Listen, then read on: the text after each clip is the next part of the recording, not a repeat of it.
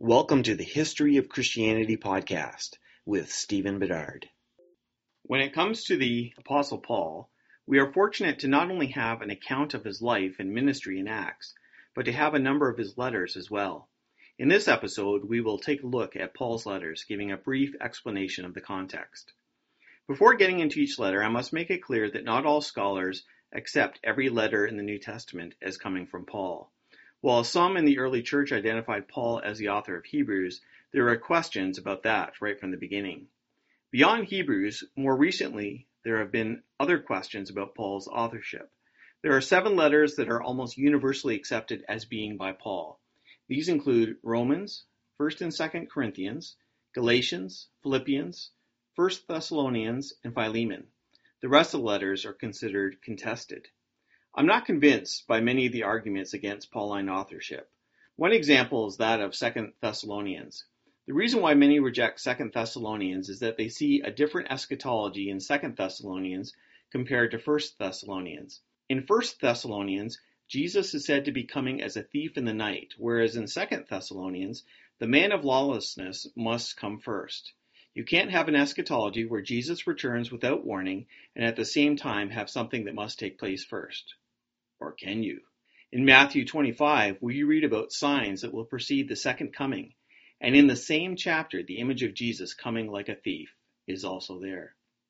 The letters that are rejected more than any others are the pastoral epistles consisting of Titus and 1st and 2nd Timothy. It's argued correctly that the style is different from that of the letters to Galatia or Romans, but that's to be expected. These are personal letters sent to young men that Paul mentored. They were also written later in Paul's life, relatively close to his death. It should be no surprise that these letters sound different. One final comment about some of the differences between the genuine and the contested letters. It is clear from the epistles that Paul used secretaries. That is, he did not physically write the letters, but dictated them to someone else, and this person is often named in the epistle. We don't know how exact the secretaries kept to Paul's words. Obviously, the basic content is the same, or else Paul would not have let the letters go out. But it is very possible that the letters were affected by the individual style of the secretaries. The order of Paul's letters in our New Testament are not chronological, but rather according to size. So Romans is longest, and then 1st and 2nd Corinthians, and so on. If I could change anything about our New Testament canon, it would be to put Paul's letters into chronological order, as I believe there's something to be gained by noticing the development of his thought. What is the oldest of Paul's letters? That's a good question. We don't really know other than it is either Galatians or 1 Thessalonians. Why don't we know? It all comes down to which part of Galatia Paul was writing to and how that fits with what we know of Paul's travels from Acts. Unlike Rome or Philippi or Ephesus, Galatia is not a city. It is both a region and a Roman province. Here's where it gets complicated. There's an ethnic Galatia and a Roman Galatia. Ethnic Galatia is the northern part of the Roman province of Galatia, and it's comprised of people who migrated there from Gaul. These Galatians would be a Celtic people. The people in the southern part would be ethnically Greek. The Romans merged that southern part into ethnic Galatia, thus forming a Roman province of Galatia. If Paul was writing to the southern Galatians, this letter would be earlier.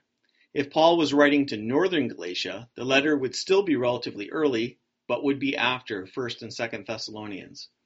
While I'm not dogmatic on the subject, I lean toward a southern Galatian audience, and thus consider this the earliest of Paul's letters. Galatians was likely written around 49 AD, and is probably the earliest Christian document that we still have. What is the purpose of Galatians? The Galatian churches came about through Paul's preaching of a gospel of grace. After Paul left, some other Jewish Christians came along and insisted that the Galatians, as Gentiles, needed to become Jewish proselytes before becoming followers of Jesus. These Judaizers insisted that the Galatians take on the Torah, or the law, with the sign of circumcision. While Paul had no problem with Jewish Christians keeping the law, as long as they did not rely on it for salvation, Paul taught that Gentiles who took on the law were abandoning the true gospel. One of the unique aspects of Galatians is that it lacks the normal Thanksgiving portion of a letter. The reason for this is that Paul was so upset that the Galatians were considering taking on the law that he had nothing to be thankful for. Paul's argument is basically that followers of Jesus live not by the law, but by walking with the Spirit. The Spirit guides us into right living beyond just rule keeping. The next letter by Paul is 1 Thessalonians, which was likely written around 50 AD. Thessalonica is a city in Greece. This letter, like Galatians, was written to deal with a specific problem. The Thessalonians had some mistaken ideas about eschatology, that is, the doctrine of last things. Like most people in the early church, including Paul, they believed that Jesus would return during their lifetime. They understood that when Jesus returned, his followers would be glorified, that is, given new transformed bodies that are built for eternity. So far, so good. Their concern was for the Christians who died before Jesus returned. Would they miss out on what would take place when Jesus returned? Paul corrects them by explaining the resurrection of the dead. When Jesus returns, the dead would be raised first, receiving their new bodies. Then those living would be transformed into the same kind of body. This letter was followed by 2 Thessalonians, which was written shortly after the first letter. This second letter also has to do with eschatology, but a different problem from the first letter. This time, the Thessalonians were afraid they had missed the return of Jesus. Paul assures them that Jesus had not returned yet, as his return would be preceded by the appearance of the lawless one, someone often associated with the Antichrist. Since he had not appeared yet, neither had Jesus returned. The next letter is 1 Corinthians, which was written around 54 to 55 AD. Paul wrote this letter because of a number of serious problems at the church in Corinth. One problem was that the church was divided, some affiliating with Peter, some with Apollos, some with Paul, and some with Christ. You might wonder why Paul would have a problem with those who affiliated with him, or especially with those who affiliated with Christ. The problem is that they use these labels to divide the church, the body of Christ, which is supposed to be united.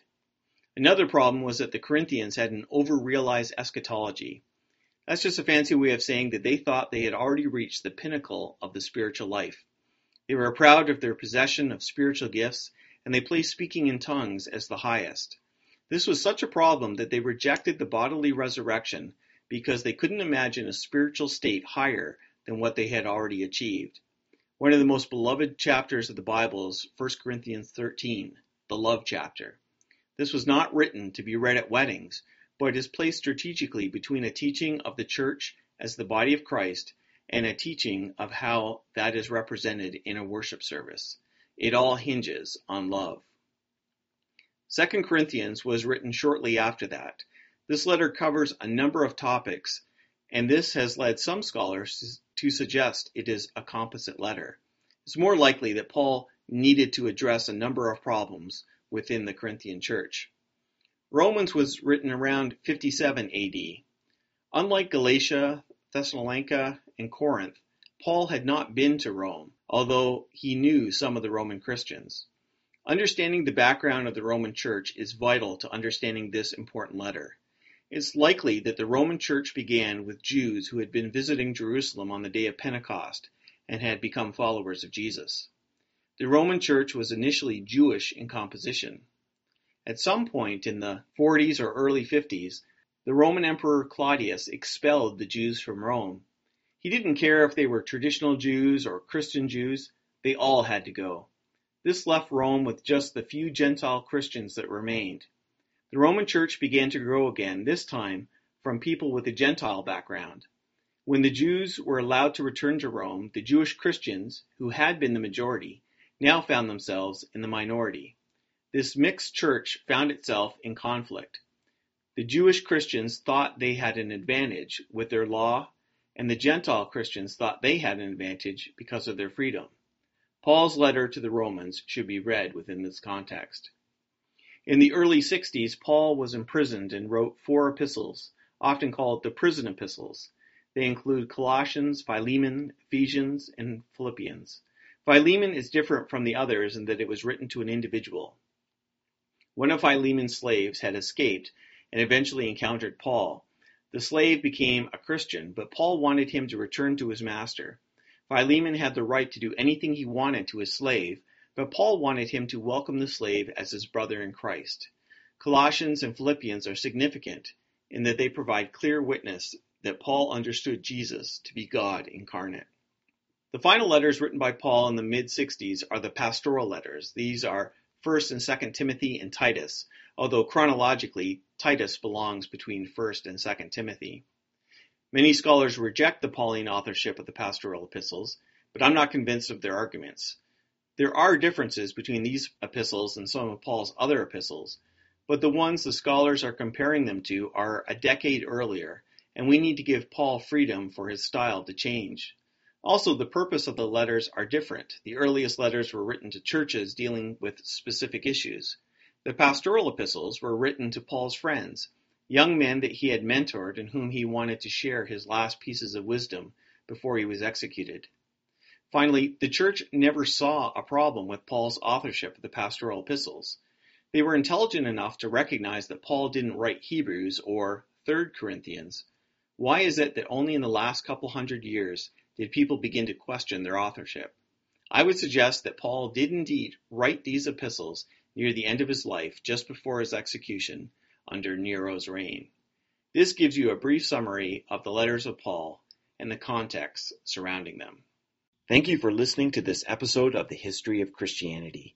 You can find this episode and all sorts of other resources on my webpage, hopesreason.com, and also find the History of Christianity page on Facebook.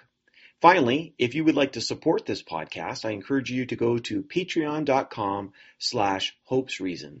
Even $1 a month will help this podcast to continue. Thank you, and God bless.